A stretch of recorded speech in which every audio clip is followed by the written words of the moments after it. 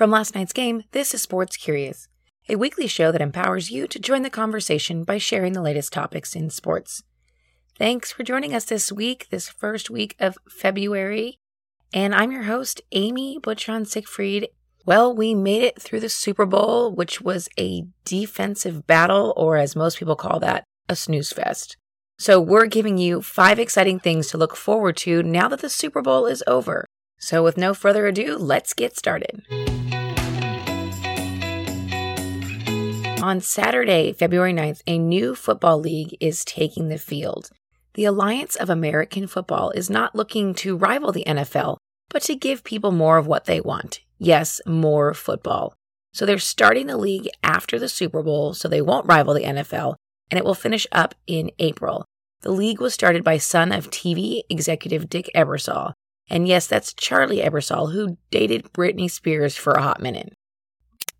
Start your engines as the NASCAR season kicks off with its most iconic race, the Daytona 500, on Sunday, February 17th. This is the first racing season that the league is without driver Danica Patrick, who retired last year.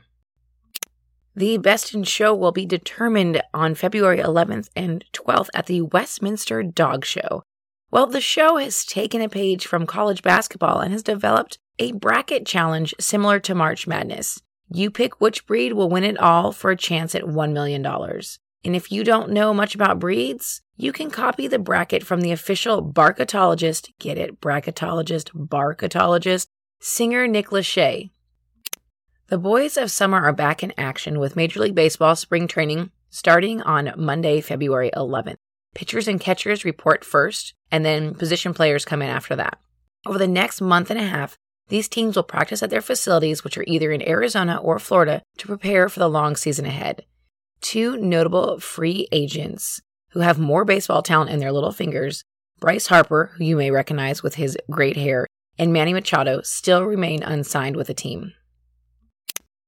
And last, but certainly no less exciting, team captains Giannis Antetokounmpo from the Milwaukee Bucks and the Los Angeles Lakers' LeBron James. They will draft their team's old-school PE kickball style. Remember when you never wanted to be picked last? Well, that's how they draft the teams now for the All-Star Game. The 2 captains will pick their teams from a pool of players that are chosen by the fans and other players, and those 2 teams will battle it out on the hardwood for the NBA All-Star Game on Sunday, February 17th in Charlotte, North Carolina. 2 interesting and special additions to the list of available players include Dirk Nowitzki and Dwayne Wade, who are both retiring after this season. Well, that's it for this week, and if you enjoy the free content you receive every week, head on over to iTunes and subscribe or leave us a review.